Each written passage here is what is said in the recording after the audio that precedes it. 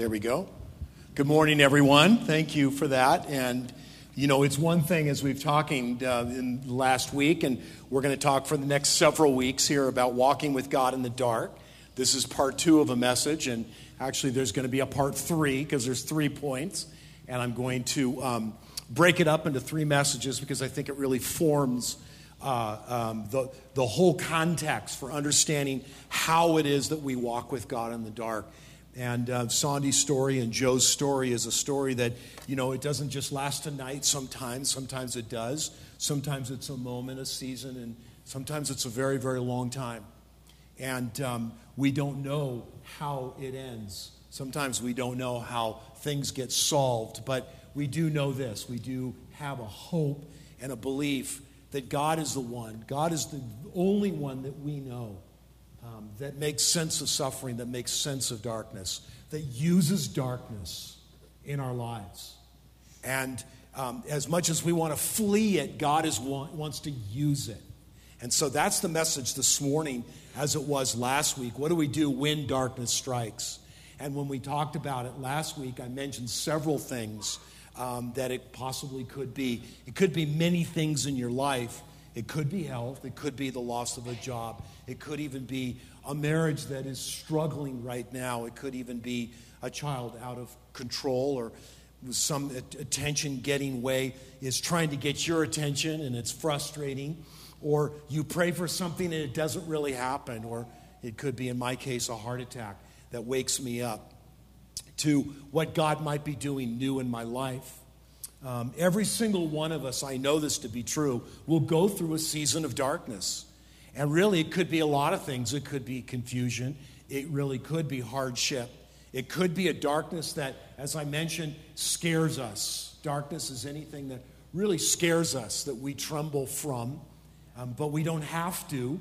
We know we don't have to. We can learn from it. And this series that we're going through, we're taking a look at Exodus chapter 13 all the way to Exodus chapter 20, where Moses has led the people out of bondage, out of slavery, and now they're moving toward a better destination.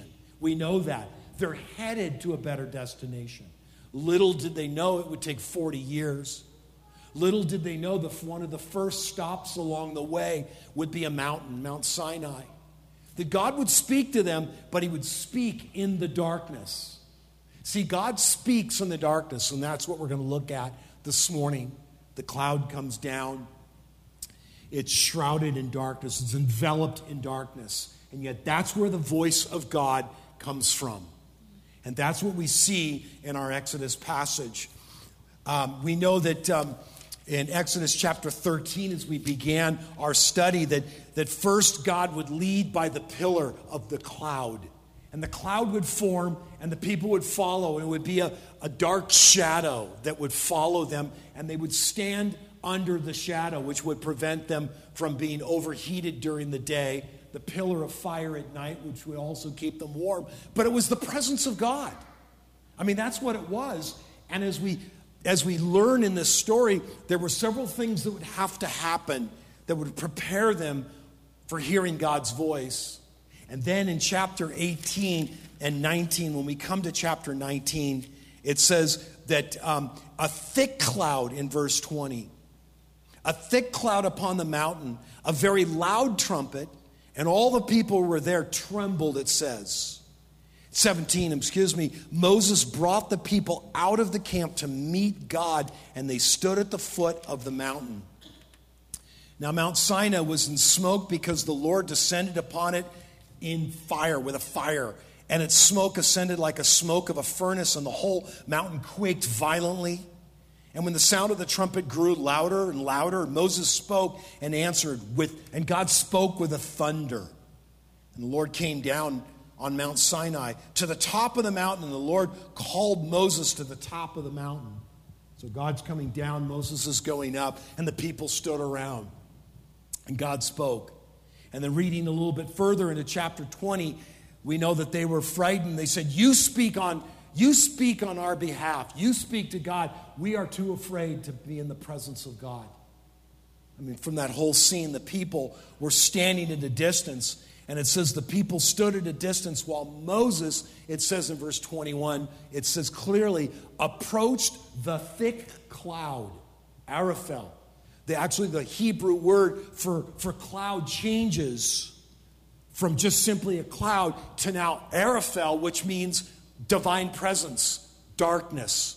A deep, thick darkness comes over the mountain. God's divine presence then comes. And we learned several things from this passage. And last week, you'll have to hear the message. God leads us into darkness. God is not out of control.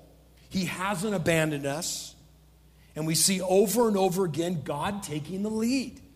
In fact, John of the Cross writes The Dark Night of the Soul, which is a remarkable study of what it's like to be in this experience, this divine encounter with God. It's not so much about the darkness of a situation, that it's more about this consecration that happens that prepares us. God's leading us into the darkness, and the very first thing that John of the Cross says is it's a time of purgation, purging us of things we're holding on to that are keeping us from a divine encounter with God. And what happens in the purging process is we come into a beautiful, remarkable, fresh encounter with God. And that's what John of the Cross is all about. A joyful, glorious encounter with the Almighty. God puts out the lights to keep us safe from entering into the presence of God until we are prepared. And he uses that. And so that was week 1. Today I want to look at week 2. God speaks in the darkness, or he gets our attention in the darkness. And then Bill's going to join us next week and talk about a community that works through darkness together. How community functions and works. And then I'm going to come back the final week and look at God matures us in the darkness to complete our series. But today, speaking. How does God speak? He speaks from the mountains surrounded in darkness. We read several passages of God speaking. Then God spoke. Then God called Moses up to speak to him. And God speaks clearly in the darkness. God wants to get our attention. That's why he brings it into our lives. There's a passage in Isaiah chapter 58. After Isaiah in chapter 6 meets with God and has this vision of God, comes into the throne room and meets him. In chapter 58, Isaiah reflects on that with the words that God spoke to him. You will call and I will answer, God says. You will cry for help, God says. Here I am. Here I am in your cry. The Lord will guide you continually. That's the confidence that we have. And then when we come into this presence, he begins to speak. But we're not even aware that he's there. That's where we begin. In fact, I found a fantastic section of one of the scenes in the Chronicles of Narnia, and this one is in book 5. It's the horse and his boy, and it's the story of the golden age of Narnia. There's only 6 books in the series, and this is book 5. And in this particular book, there's a war that's about to begin. And young Shasta, a young boy, discovers and trips across this impending attack and rushes to tell the king, to prepare the king, that there is a battle coming. And so they're now headed to the castle, and they're on their way, and Shasta's on an unfamiliar horse, and he gets separated from everybody else and gets lost. And he feels this sense of panic. He says this, I do think, said Shasta, that I must be the most unfortunate boy that ever lived in the whole world. Everything goes right for everyone except me. Isn't that true? Don't we say that? We're right in the middle of it, and we're looking around going, well, that's not happening to anybody else that I know. And poor Shasta feels this, and then being very tired and having nothing inside him, he felt very sorry for himself. I love the way Lewis writes. What put a stop to all this was a sudden fright.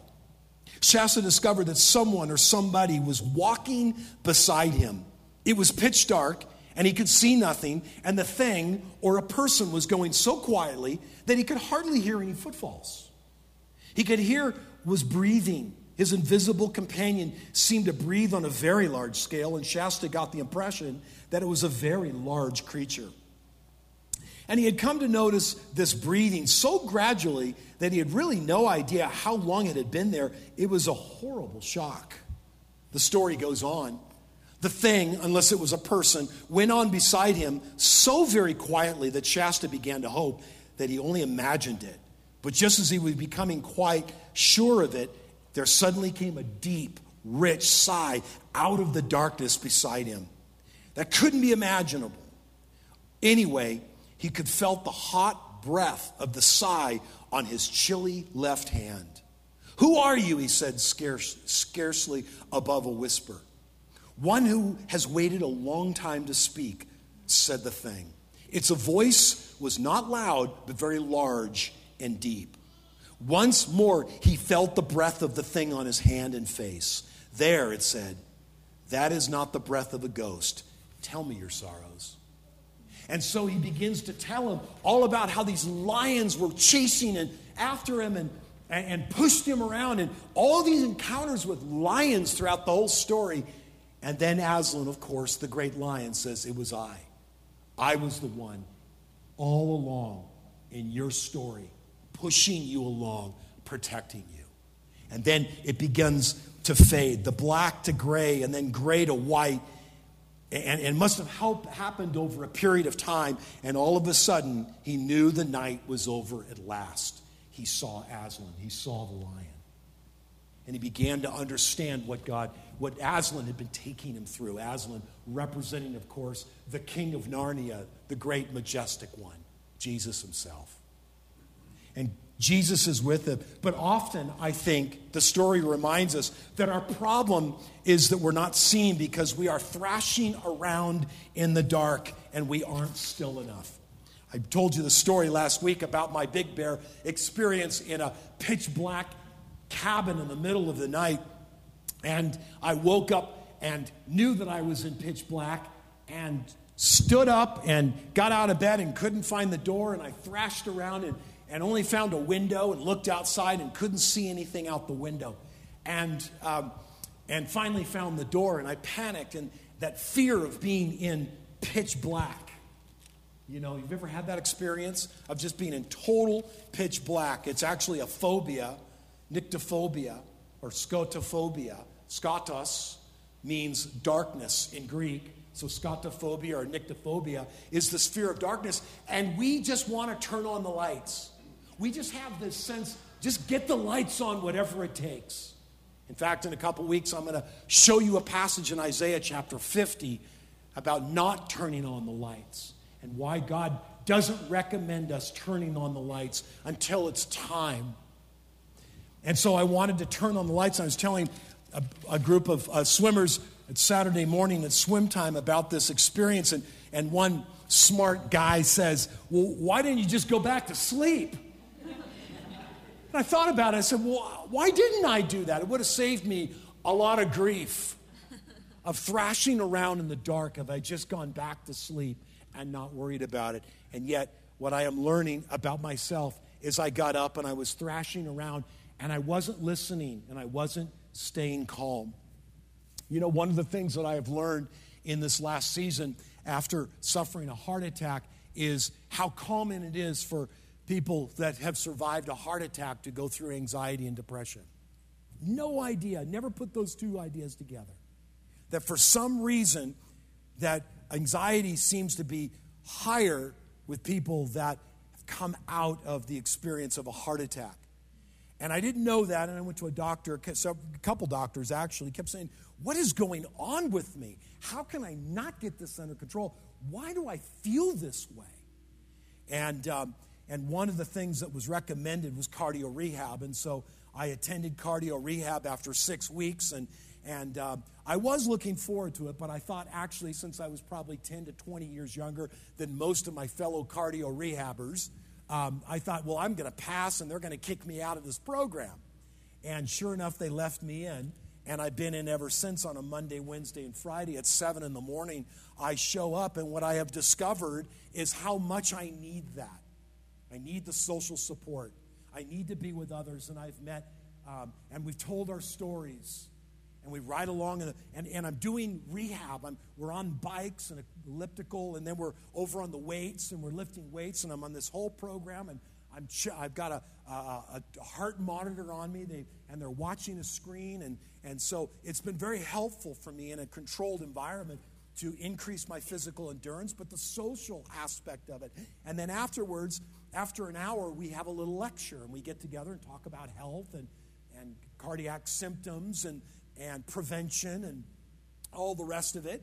And remember, I told you one of the preventions is to work out before your heart attack. It's very, very helpful. So it's just a little thing that I learned the day before. Just make sure you work out. So, but this particular lecture was on stress, and I looked up at Jose, who was doing the lecture, and he has a master's degree in physical education and weight training. He's been helping me and encouraging me, and this story has a point. And he turned down the lights, and he said, "Let's put our hands on our thighs." And so we got. First, he said, put your left hand on your stomach and your right hand on your chest and begin to breathe. And he was teaching us how to breathe. And he wanted us to learn that in good breathing, breathe in through your nose, out through your mouth. And you want your stomach to rise, not your chest. And a couple funny guys in the back said, "Yeah, my stomach's always out," you know. So we had that laugh, and then we went back to the exercise, and then put your hands on your thigh, turn down the lights. In 3 minutes, we just sat there, and we just did a breathing exercise, and we were just totally calm. And it was beautiful, and everybody just got really quiet, and I just felt like, and he says, "Now, this is what you need to be doing every day, 5 minutes. Turn down the lights, be aware that you're okay." See, there's a lot of spiritual parallel to that, isn't there? You know, on the first day that I actually showed up, Jose took me around and took me through the weights and showed me everything and gave me the orientation. And I told him about my anxiety, told him about my stress and some things I was going through. And he recommended a little book. So I went out immediately and bought it and read it that day. Well, why not, right? It was called The Peaceful Warrior. It was about Dan McMillan. He was a very successful gymnast that went to UC Berkeley. And one night he couldn't sleep, and he went to an all-night gas station and met a very interesting man working at this gas station who he called Socrates because of all the questions he was asking him. And he befriended this man that worked at the gas station, and night after night he would show up, and he learned the way of a warrior, was to slow down and find oneself. Now, it was very Eastern in his thinking, but there were a lot of really good lessons about reducing stress, hearing what's going on, and listening. And see, if we're not ready, we're not going to hear anything. We're not going to even hear the voice of God. I mean, as I read that, I realized this is what I need to learn how to do. This was a message for me. Stress has really caused tremendous havoc in my own body, and I began studying it and researching it in terms of how it even impacts the billions of B and T cells in your body that run through your body, killing infection and diseases that are worn down by stress and all sorts of stuff. Theodore Roethke, an American poet, wrote in a poem entitled A Dark Time. And the poem begins with this: "In a dark time, the eye begins to see." See, this is what Moses learns. He begins to learn, he begins to see God in the dark. And he doesn't see him in a normal way. It's an abnormal way. In darkness, you sense him. You sense his leading. You sense his voice. There's all sorts of ways that God gets around actually showing up in a physical way. No one has actually seen God. Even in Isaiah 6, when Isaiah sees the throne room of God and sees God, he's fully covered by angels. If you notice in the text, the angels themselves have their eyes covered. The angels of God that are in the presence of God have their eyes covered because of the holiness of God. And that's why Isaiah says, holy, holy, holy is the Lord God Almighty. And so God shows up and shows us himself in unique ways. Jacques Lucerian learned this, a young boy about 8 years old in France. He became an author and a political activist. But at about 9 years of age, he had an accident and lost his eyesight. In fact, it could have actually been prevented, but his family was so poor, it wasn't. And he says, after his blindness, this is what he says in his book entitled Against the Pollution of the Eye. Not EYE, but capital I, in quotes. The pollution of eye. It means both. He says, the problem with seeing the regular way is that sight naturally prefers outer experiences. I know this is deep and theological and philosophical, but think about it. Let darkness shut out the superficial sources of light in your life. I think that's what he's saying. All sorts of superficial voices. He said, this is a superficial way of seeing with the eyes. Seeing has made me blind by giving me cheap confidence that one quick glance at things can tell me what they are. They really can't. He says, I lost my sight, yet the light was still there. Even in a profound way. It reminds me of the story of Jonah. And I want to take you to Jonah. It's in the Minor Prophets. It's only 4 chapters. And I don't have a lot to say about it, but I read it, and you can read it quite quickly. You can read it in one sitting. And in fact, Jonah discovers basically one thing. And if I can find it, there it is in the Minor, past Jeremiah, and keep going past Lamentations, Ezekiel. Come on, there it is, Daniel. Jonah, there you go. Past Amos and Obadiah and all the rest of them. See, in chapter 1, God comes to Jonah and says, arise. He speaks in chapter 1. See, I missed this. Jonah hears God speak, and he says this, I want you to arise, and I want you to go to Nineveh, the great city, which is now modern-day Iraq, and cry against it, for their wickedness has become up before me, and I want to save them. I want to redeem them. God had compassion over Nineveh. And Jonah hears that, and he gets up, gets on a ship, and goes the exact opposite direction. And then what happens in chapter 3, the very last verse of chapter 2, God appoints a big fish and swallows Jonah. And now inside the large fish for 3 days, notice what happens. He begins to cry out, my heart is in distress to the Lord. He answers me. God answers me. I cried out from the depth of Sheol. You've heard my voice. And he comes out of a 3-day experience of darkness, get it? And in chapter 3, verse 1, he hears again, Jonah, arise and go to Nineveh, the great city. See, the problem is that God wasn't speaking. The problem is that Jonah wasn't listening. And what Jonah needed was the exact thing that he got. He got darkness. There's a reason why even we see over and over this pattern of darkness.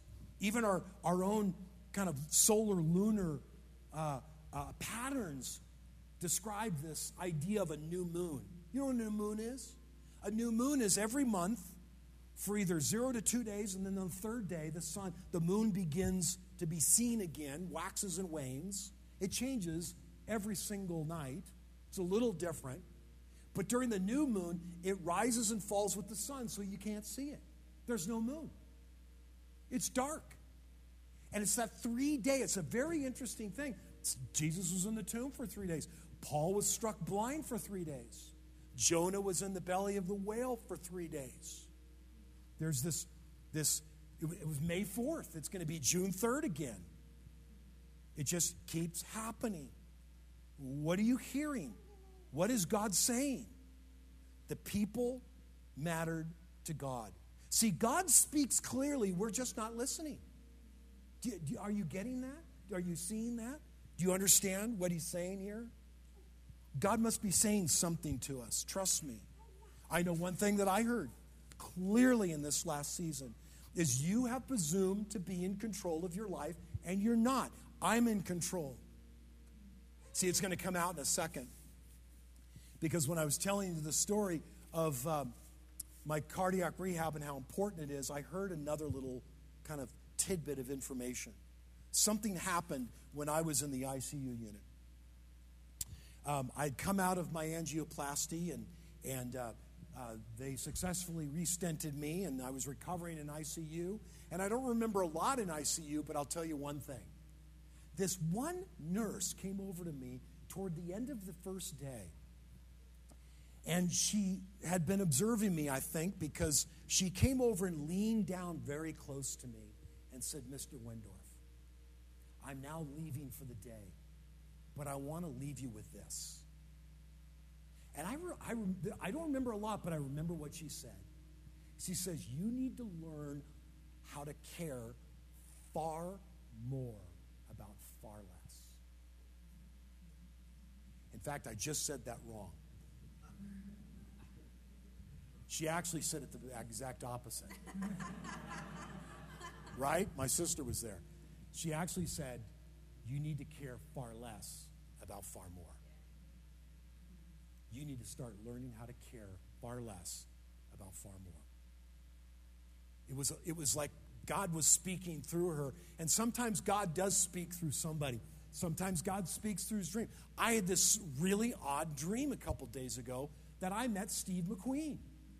And it's like I was sitting right next to him, and we had this conversation, and I really liked Steve McQueen. I loved Papillon and Great Escape, and in 1971, when On Any Given Sunday came out, my brother and I went to the movie theater, and we watched this movie about dirt bike riding, and Malcolm Smith, and Steve McQueen was in it, and we had motorcycles and I grew up in the culture of dirt bike riding in the 70s, and that was a big part of my life, and I love that. And he's always kind of been like an idol. And so in this dream, I leaned over, and I said, I can't believe I'm sitting next to you. We're talking. And I wanted to say, you're kind of my idol, but I really only have not one idol, which is Jesus, and I didn't want to tell him that. And thinking, what's wrong with telling him that? And yet I really idolize you in so many ways, but not in that weird way, I was trying to say. And it just went on for a while, and it was very awkward. And I don't know where it went, but I thought about this. I thought, wow, his love for adventure has really attracted me, and his movies, and just his persona and all of that. And then I was at Mother's Day with Denise, and we were with her family, and it was Denise's mom's Mother's Day, Saturday, and we had brunch, and Ed, my stepfather-in-law, had some DVDs sitting out by his TV, and for some reason I looked at them. And I just wondered, okay, it's any interesting new movies. Well, nobody buys DVDs anymore anyway, so they were all 20 years old. But there was one in particular, and it was the story of Steve McQueen. It was a documentary on Steve McQueen, and there it is. And I pulled it out, and Greg and Laurie had produced it, and it was the whole story. I said, Ed, have you seen this? He says, yeah, it's really good. At the end of his life, Billy Graham gave his own Bible to Steve McQueen. And I went, really? So I went back and started researching it, and I haven't seen the documentary yet, but the story really is that Steve later in his life, before he died in 50, he died actually of a heart attack in Mexico. He was suffering from cancer that was incurable. And he had gone to Mexico for some treatment, but before he left, he couldn't find his Bible, and Billy Graham had visited him and said, well, here, have my Bible, inscribed it, and handed him his own Bible. And Steve took that to Mexico and died of a heart attack with the Bible open to John 3:16. For God so loved the world that he gave his only begotten Son, that whoever believes in him should not perish but have everlasting life. And I just love that story. And now I'm thinking about it and the parallels of my life and his life, except for the fame and all that, and the movies and everything else. But the interest, and I didn't have a motorcycle. He actually lived in a hangar with his motorcycle collection, which is my dream, right? If you really want to know where this is going, I sometimes fantasize about having a motorcycle collection so big, kind of like, who else has the great motorcycle collection that's so good? The late night talk show host. Yeah, Leno. Jay has an amazing collection of motorcycles. And I've met Jay, which is really weird. This is getting strange. And then I have the only motorcycle that I have is a Triumph Scrambler, a 2008. And I bought the 2008, and it's army green. That army green comes from the movie The Great Escape that Steve McQueen was in when he rode an army green Triumph, a 650cc trophy, not a BMW. He wouldn't ride a German. He would only ride an English bike. And so in 1962, when that film was shot, he said, I'll only ride a Triumph. They put him on a Triumph, made it look like a BMW because they were in Germany. And he's riding away. And he actually rode those scenes because he's such a great rider. I don't know where this is going, but there's a parallel. And God sometimes speaks about adventure and faith. And God's in control. And that he was in perfect peace at the end of his life. And I sometimes have thought, what a shame that he lived such a young life, that he lived such a short life, and yet God knows what he's doing. He wants to get our attention. He wants to speak. Dallas Willard has written a fantastic book called Hearing God. And he says oftentimes, he can speak in all different ways, but often it's the inner voice. It's the inner voice, your own voice, that God wants to use to speak to you. Clarity and advanced spiritual condition of those who can hear and receive it. In other words, when we focus on consecrating ourselves before the Lord, God begins to speak in very clear words what he wants and what he desires us to know. And they will match Scripture. Often Scripture will speak. It will be his way to speak to us. And during the times of silence, it's a time of waiting. It doesn't mean that God isn't speaking. He's just preparing us. In fact, Ron Boyd McMillan, a dear friend of mine, who wrote a little book called The Heart is a Noisy Place. And I love his little book because it's a read about how the heart is just, all these voices are coming in, and you're hearing voices, meet my need, and I have this, and what's wrong with this? And you hear these competing voices that come into your life. And Ron says in this book that these aren't the voices that you're supposed to kick out and hate. They're the voices you are to listen to. And as you listen to them, you hear what it is that your needs really are. And then you hear a greater voice, the voice of God, that speaks over the other voices and says, I want to meet those needs in a greater way. I am the greater way of meeting your needs if you listen to me. And the voice then begins to speak. And so I've been listening. 1 Corinthians 2:16, we have the mind of Christ. We have it if we're willing to listen. And so Dallas Willard, in his book on hearing God, speaks about this practice, this Benedictine practice that is called Lectio Divina. You might have heard of it.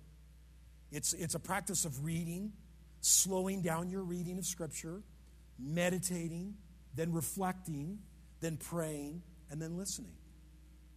So God wants to speak if we're willing to slow down and just begin to read slowly and begin to kind of quiet the other voices by hearing God say, I want to meet those needs. I want to take care of you. I know what you need. I'm right with you. I'm here. And then I wrote down something interesting. Take a risk. Speak it out and write it down. And so I practice this. I just think we have to learn to practice we've got to step out in faith and practice speaking out. Speak out your voice. God, I think what you're saying to me is, and by faith, speak out. I believe God wants to speak to us if we're willing to listen and to step out in faith. And I did it this morning. And I practiced it. And I heard something come out of my own mouth that is consistent with Scripture, others would concur with, and I know is something that God's working in my heart about. And I spoke it out. And I feel like that's how God wants to speak to us. And he's just going to continue to provide opportunity. So the question this morning as we close, we're going to hear a beautiful, beautiful song from Olivia. And I want to invite Olivia and the team to come up, and Jasmine, and just a wonderful worship this morning. And just a deep, rich song. And the first time I heard this song, I was going through my deep darkness with my diverticulitis, which led to colon surgery. And I was waiting for surgery when I heard this song. And I was at the beach. And I was struggling. And Olivia sang this song. I didn't know that she had written it, but it aligned with some scripture that I had been reading. Again, all the coincidences, right? All the circumstances aligned. And I just stood in the back. I sat in the back, and I was weeping. And I went up to Olivia afterwards, and I couldn't stop crying. I just wanted to I didn't want to scare her, but here I am. I said, what the heck? I'm already, crying. So I went up and told her how much I really love this song. And I could barely get it out. And you just... And I didn't know what else I said, but you looked at me and says, do you want to talk about it? It was just so beautiful that you used the song and how you wrote it and how it came out of your life to even minister to me. Thank you. So thank you. So let's listen. It's a beautiful song. And then you'll be invited to take communion after this. So just sit quietly and listen and enjoy.